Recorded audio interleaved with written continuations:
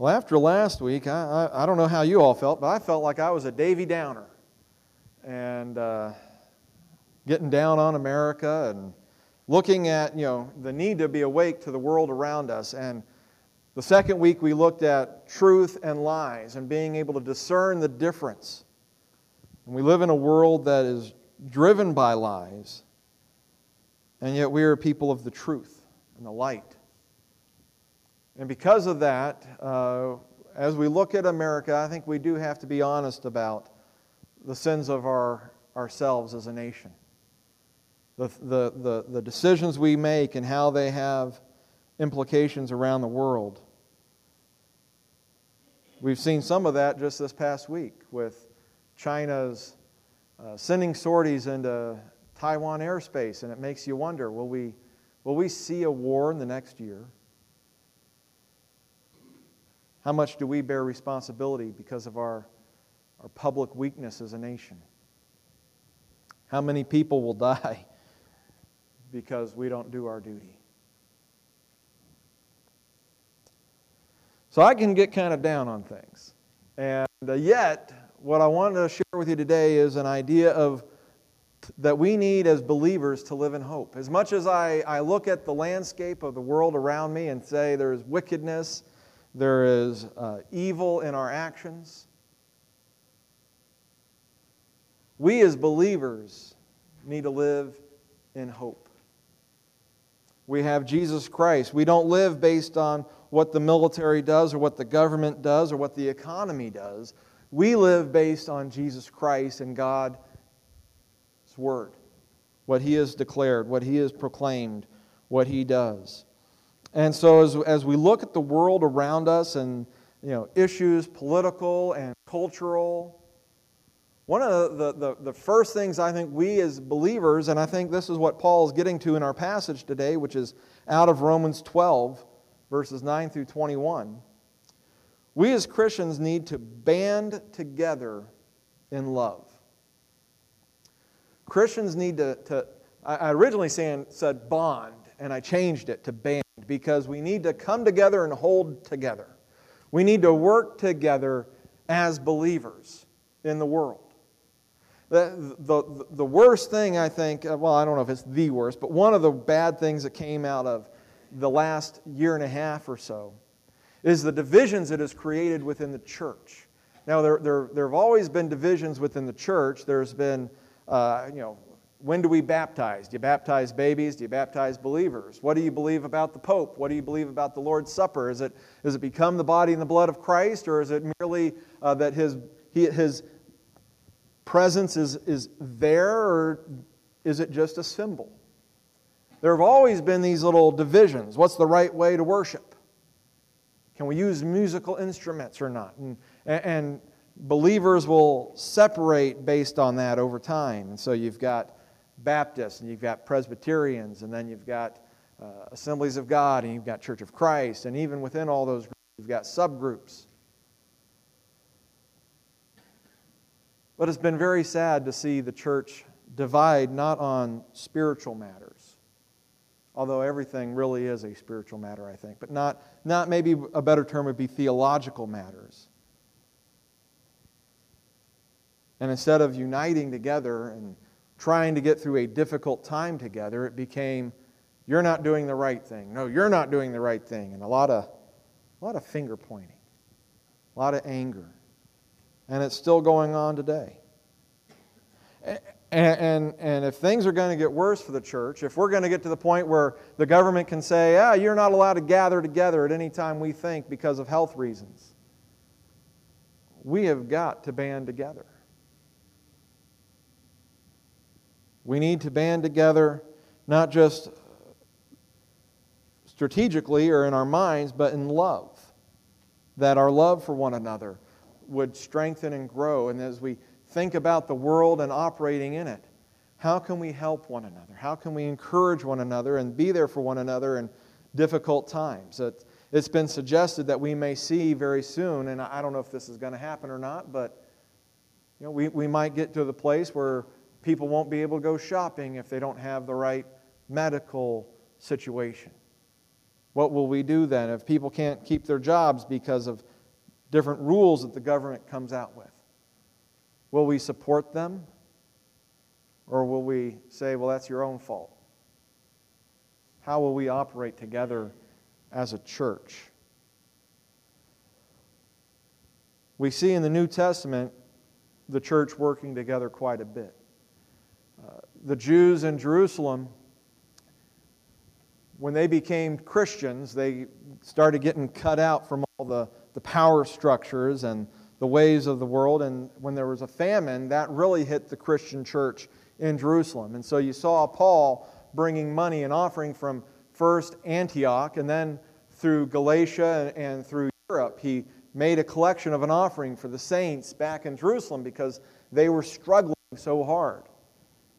We see this happening quite often in all those cities where people became believers. If you were a Jewish person who had a job in a business, you probably, much like today, predominantly served other Jewish people. And if you became a Christian and then they didn't like the fact that you were following Jesus now, they didn't want to accept Jesus as the Messiah, they might reject you and cut you out and not shop at your store anymore. And so Christians throughout the countries, while Paul was alive, were facing those kind of issues of being blacklisted because they had chosen to follow Jesus. And it's within that context that he tells us in chapter 12, verse 9 of Romans, he says, let love be without hypocrisy. Let our love for one another exist not as a show, but that it would be genuine. That we would have genuine, open love for one another. If we don't have love for one another, then we need to be honest about it. Right? If our love for one another is not a happy-clappy, but it's a steady, I'll help you if I need to, we need to be honest about it. We need to be genuine, not hypocrites, not putting on a mask of love, but showing true love to one another. Part of how we love without hypocrisy is to abhor what is evil, to detest what is evil, and to cling to what is good. So as we love, our love can't say, well, because I love you, I'm going to love your evil too. And we can't do that with the world, can we? We can't say, well, because we're going to be loving, we're going to accept everything that the world does. You know, tolerance, up until recently, was the idea of, I don't like this, but I will put up with it. You know, you tolerate pain. That doesn't mean you like the pain. You tolerate it. You put up with it for a time. You can tolerate heat for a while. You can tolerate cold for a while, but that doesn't mean you accept it and live in it. And so we are not to tolerate. Well, tolerate, though, recently has become and changed into the idea of acceptance. Not just put up with, but approval even. And if you don't give acceptance, and if you don't give approval, then you don't tolerate people. But that's what we're supposed to do. As believers, just because we're going to love doesn't mean that we have to accept everything. In fact, we're supposed to abhor those things that are evil and to cling on to, hold on to, stick with what is good. So even in our lives together, we need to say, I don't like the evil stuff. I'm going to hold on to the good stuff. And as the world around us, we can't, even if the world will reject us because of it, even if they will judge us as being horrible people because of it, we cannot cling to and accept what is evil. We must detest it and cling to what is good. He says in verse 10, be devoted to one another in brotherly love. To have a family love together is what he means by devoted. That we would have a kindly affection for one another in brotherly love. And by doing that, we would give preference to one another in honor. He says something similar in Philippians where he says, don't consider your needs as higher, but consider the other person's needs.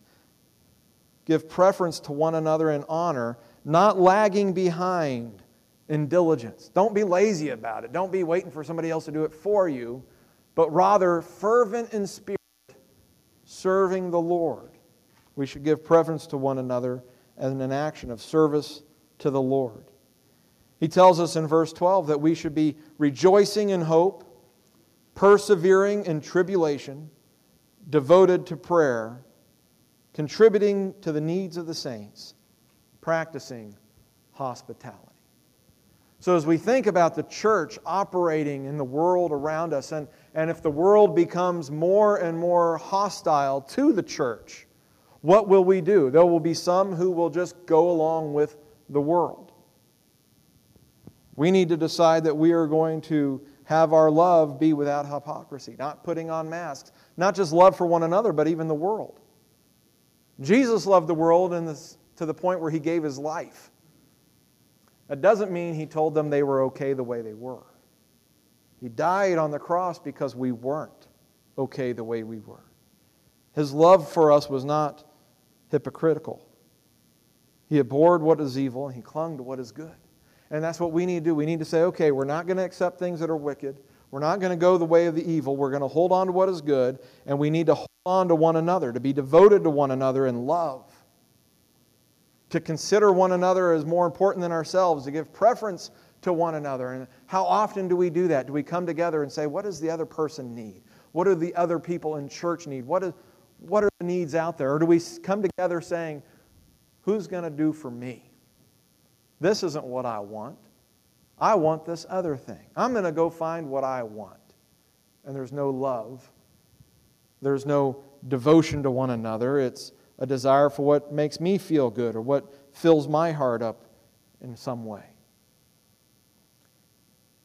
It says that we need to be diligent about how we serve with one another. We need to be actively looking for these opportunities. And I love this in verse 12, that we would rejoice in hope. Even no matter how bad things get, we can still rejoice. Rejoice does not mean happy.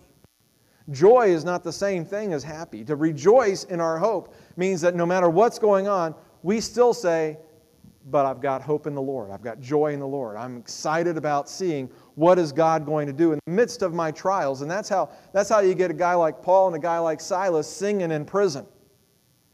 Because no matter how bad the beating was, they were thinking about Jesus and they were rejoicing in their hope. He says, persevering in tribulation. To be patient while we are going through tribulations. And I don't know about you, but when I'm going through tribulations, patience dwindles, doesn't it? And who gets to feel the lack of my patience when things are not going well? Whoever's right next to me. Right? I might bite their head off because I'm upset about a bunch of things. And that's going to be family, and that's going to be the church, right? So we have to be patient as we're facing the tribulation, to be patient and not take it out on one another, but to endure and be devoted to prayer. And that word for devoted is different. That means constant, persisting in action, that we would focus on keeping our thoughts and our prayers to God. And then in verse 13, that contributing to the needs of the saints and practicing hospitality, that we would care for one another, that we would welcome one another in our homes, that we would invite one another into our lives, that we would practice hospitality with one another. And we might, in time, need that even more. I was convicted of that during the freeze a little bit. Now, granted, we didn't have a whole lot of power going. Well, we didn't have power, and our house was cold. But, I guess it would have been better than somebody else's house, maybe. We were so focused on making sure we could keep warm and feed our kids and do this and that. Well, and we didn't even have phone service at the time, really. But I saw other people who were like, oh, yeah, we had so-and-so over in our house, and we had so-and-so over in our house. And I have a sister-in-law that they were able to go and stay with a lady because their power was out. And I just remember thinking, I am not good at thinking about things like that. I need to be better about that, about contributing to the needs of the saints and practicing hospitality. That is, Paul is instructing the church in Rome. And think about this. Rome will soon go through massive tribulation. Believers will be taken into the circus. They'll be fed to the lions. They'll be crucified. They'll be set on fire. Paul himself in time in Rome would be beheaded. So he's talking to them about how do we live amongst this trial and this difficulty. We need to band together and love. He doesn't just talk about how to work with one another, though. He also talks about how we're supposed to act towards those who are outside the church. And so in verse 14, he says, "Bless those who persecute you. Bless and do not curse. Rejoice with those who rejoice and weep with those who weep." Whatever they're going through. Bless them, even if they curse you. Bless them who persecute you. Don't curse them back. Rejoice with those who rejoice. If they're having a good day, if they're happy with life, rejoice with them in their life. If they're weeping, be there with them to weep. And we can do this together as well, to rejoice with those who rejoice, weep with those who weep. And he says in verse 16, in fact, be of the same mind toward one another. If we're going to do this to people who are outside the church, we should be able to join with those who rejoice and weep within the church as well. And then he says, do not be haughty in mind, but associate with the lowly. Don't just stick with the better people, but associate with those who are low. Do not be wise in your own estimation. Then he says in verse 17, never pay back evil for evil to anyone. Respect what is right in the sight of all men. If possible, so far as it depends on you, be at peace with all men. He's talking to people who are going to go on through tribulation, who are going to be abused. And he says, if it's at all possible, as much as it relies upon you, be at peace with all men. Never take your own revenge, beloved, but leave room for the wrath of God. For it is written, vengeance is mine. I will repay, says the Lord. But if your enemy is hungry, feed him. And if he is thirsty, give him a drink. For in so doing, you will heap burning coals on his head. Do not be overcome by evil, but overcome evil with good. We never see in the New Testament where we're instructed as believers, fight back. We'll never see in the New Testament where we're instructed by believers, as believers, eye for an eye, tooth for a tooth. If they slap you, slap them back. The Chicago rules are definitely out. You know, those are the ones Sean Connery gave Kevin Costner. If they bring a knife, you bring a gun. If they put one of yours in the hospital, you put one of theirs in the morgue. That's the Chicago way. That's not the Christ way. The Christ way is if they slap you, you give them the other cheek. The Christ way is if they burn you out of your home, you go find another home. The Christ way is if they curse you, you bless them. That's what he's getting at, that as believers we need to be a blessing to the lost. Even in the midst of them being against us, we need to be a blessing to them, to bless them. And we see that in verse 14, bless those who persecute you, bless and do not curse. And then we see it again in verse 20, but if your enemy is hungry, feed him, and if he is thirsty, give him a drink. In so doing, you will heap burning coals on his head. The idea there is not that we would literally ask our enemy, are you thirsty? Let me give you a drink. But that we would see to the needs even of those who are our enemies.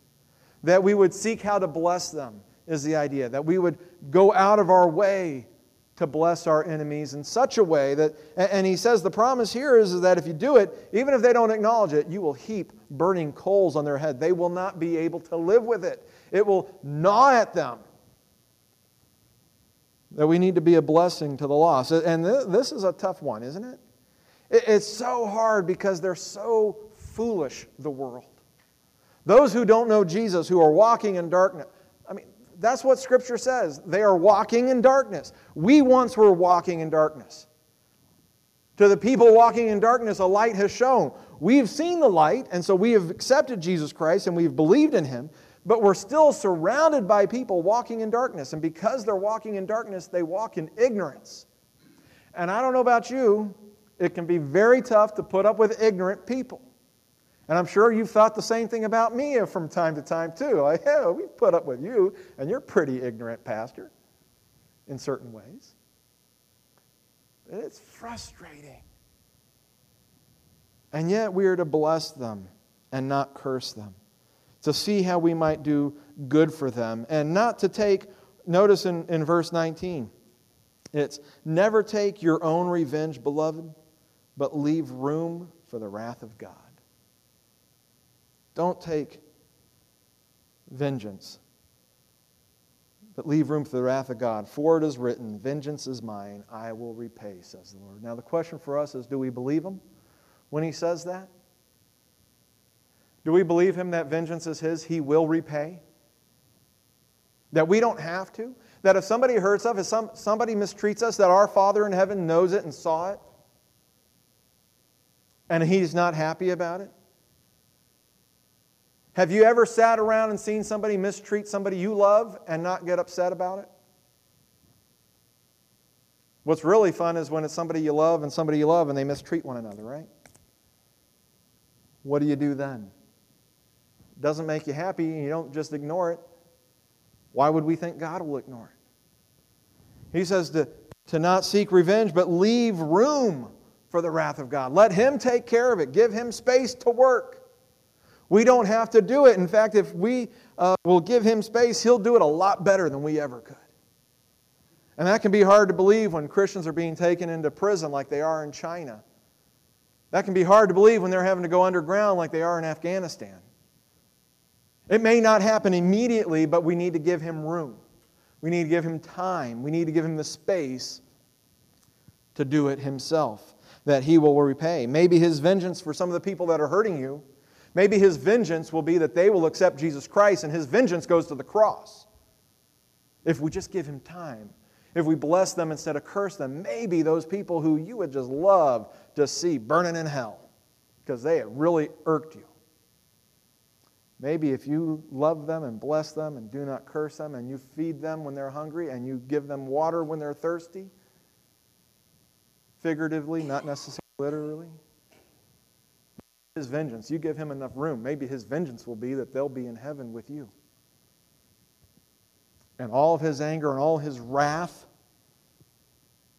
will have gone to the cross instead.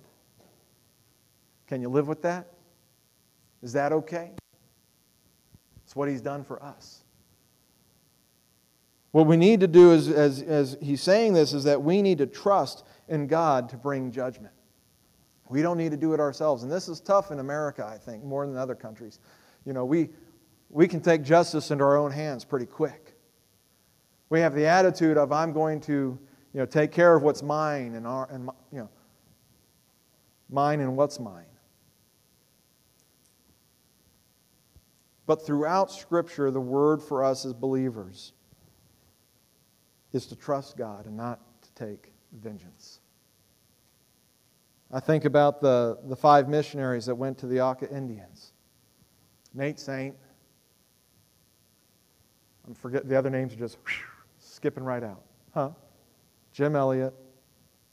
You know they had guns? They had guns. A couple of them actually fired their pistols. Pistol and rifle. But they had decided before they went that they would never use them against the Indians to defend themselves.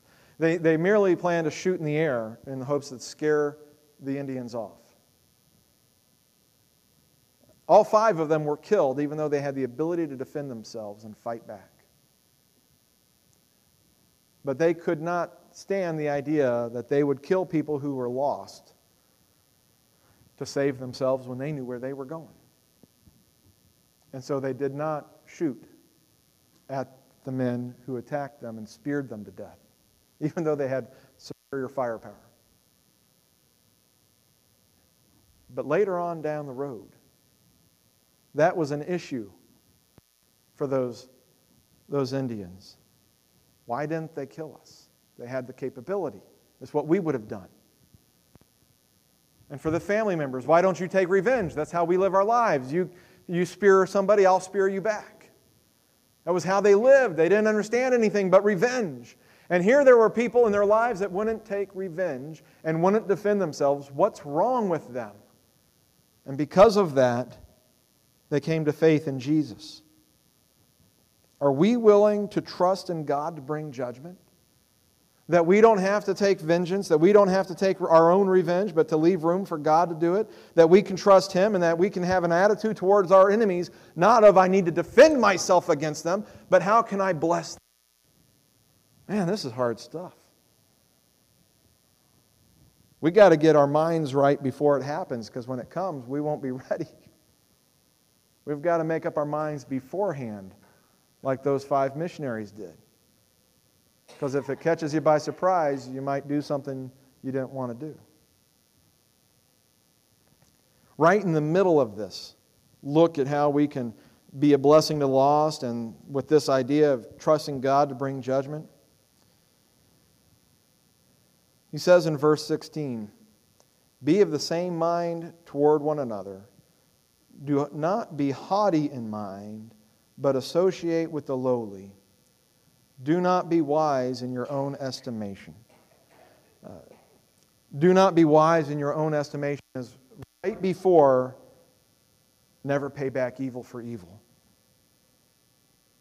Do not be wise in your own estimation. And then in verse 21 he says, "Do not be overcome by evil, but overcome evil with good." And remember back in verse 9, abhor what is evil, cling to what is good. Do not be overcome by evil, but overcome evil with good. And I think a big part of that is, do not be wise in your own estimation. That we really need to go to God and say, okay, the way it looks to me, Lord, is that we need to fight. The way it looks to me, Lord, is we need to secede from this nation. Well, the way it looks to me, Lord, is we need to do fill in the blank. A lot of us, I've been there, and sometimes still there, might be there this afternoon. We go there. But that's our own understanding. Do not be wise in your own estimation. Do not look upon yourself as being so brilliant. Acknowledge that maybe we're faulty people. Instead, we need to abhor what is evil, cling to what is good. We don't need to be overcome by evil. And overcome by evil doesn't just mean those that are outside us who will bring evil in our lives. To be overcome by evil is even the evil in my heart. That I not be overcome with my hate, that I not be overcome by my anger, that I not be overcome by my desire for revenge or for self-protection or for the benefits of a good economy, but rather overcome that evil with good. To hold on to what is good, to give God, who is definitely good, room to move in my life and in the lives of those around me. That can be tough. It was tough for the disciples. Remember, they didn't quite understand.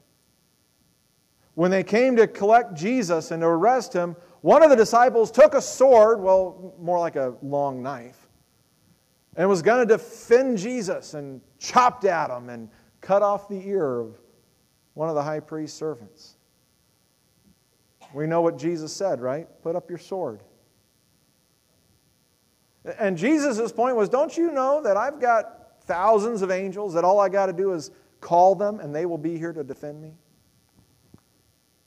In fact, if we go back to the Old Testament and Elisha being surrounded by the armies of Aram, and he says the ones that are with us are greater than those that are against us, and then the servant's eyes are open and he sees all these chariots of angels that are surrounding that army.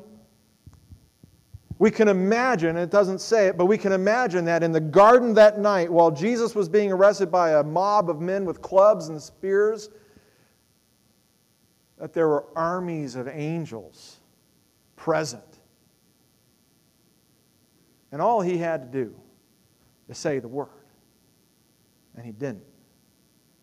He says, don't you know, I've got legions of angels. I don't need you and your little knife to defend me. But the disciples didn't understand. Their own understanding, their wisdom was, he's supposed to defeat the Romans and set Jerusalem back up and be the king and be a mighty nation. Their understanding wasn't right.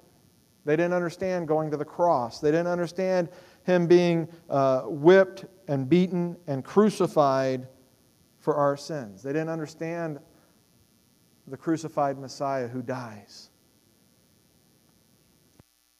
Stand. I think in similar ways we don't understand. God says, don't seek revenge. And we say, but you don't understand, Lord. If we let them run over us, we'll just be run over all the time. He says, don't seek revenge. But you don't understand, Lord. If we let them do that, they'll just take everything we have. They'll kill us. They'll plunder us. We've got to do something. But He says, no, bless them.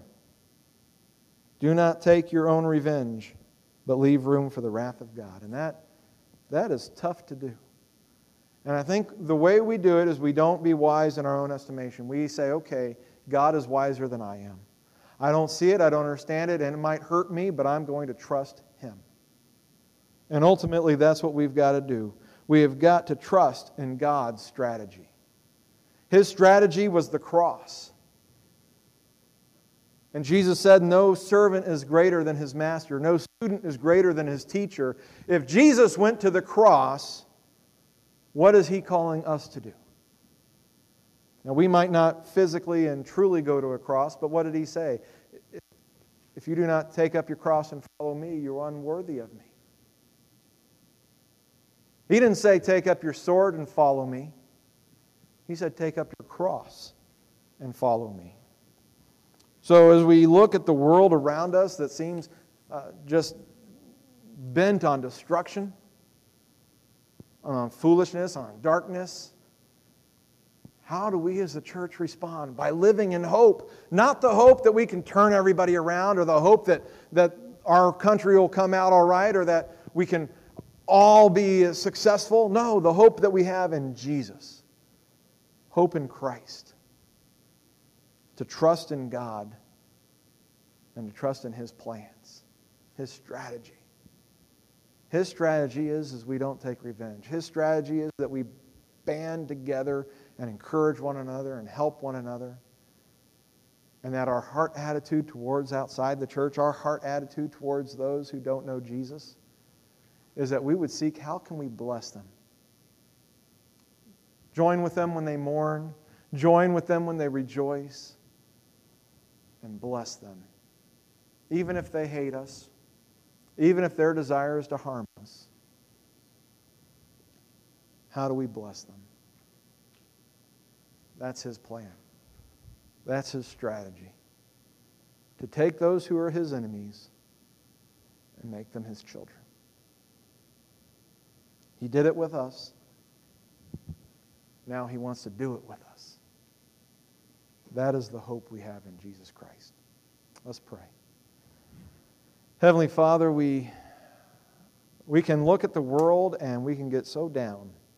We can get frustrated. We can become depressed. Lord, help us to keep our eyes not on the events around us, but on Jesus Christ.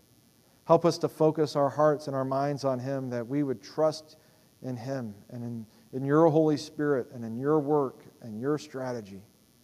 Lord, help us to trust that You will bring justice and judgment. We don't have to do it. Help us, Lord, as Your people, to be people of peace, who encourage and love one another and seek to bless our enemies. That we would bless those who persecute us. That we would bless and not curse them back. Lord, in our own lives, in our own abilities, in our own hearts, this is too much for us. But we know through Your Holy Spirit You can give us the power to withstand, that You can give us the opportunity and the ability to endure. We pray, Father, give us Your Holy Spirit guidance in this way. Father, we pray that our eyes would be kept on Jesus Christ, our hope and salvation, in whose name we pray. Amen.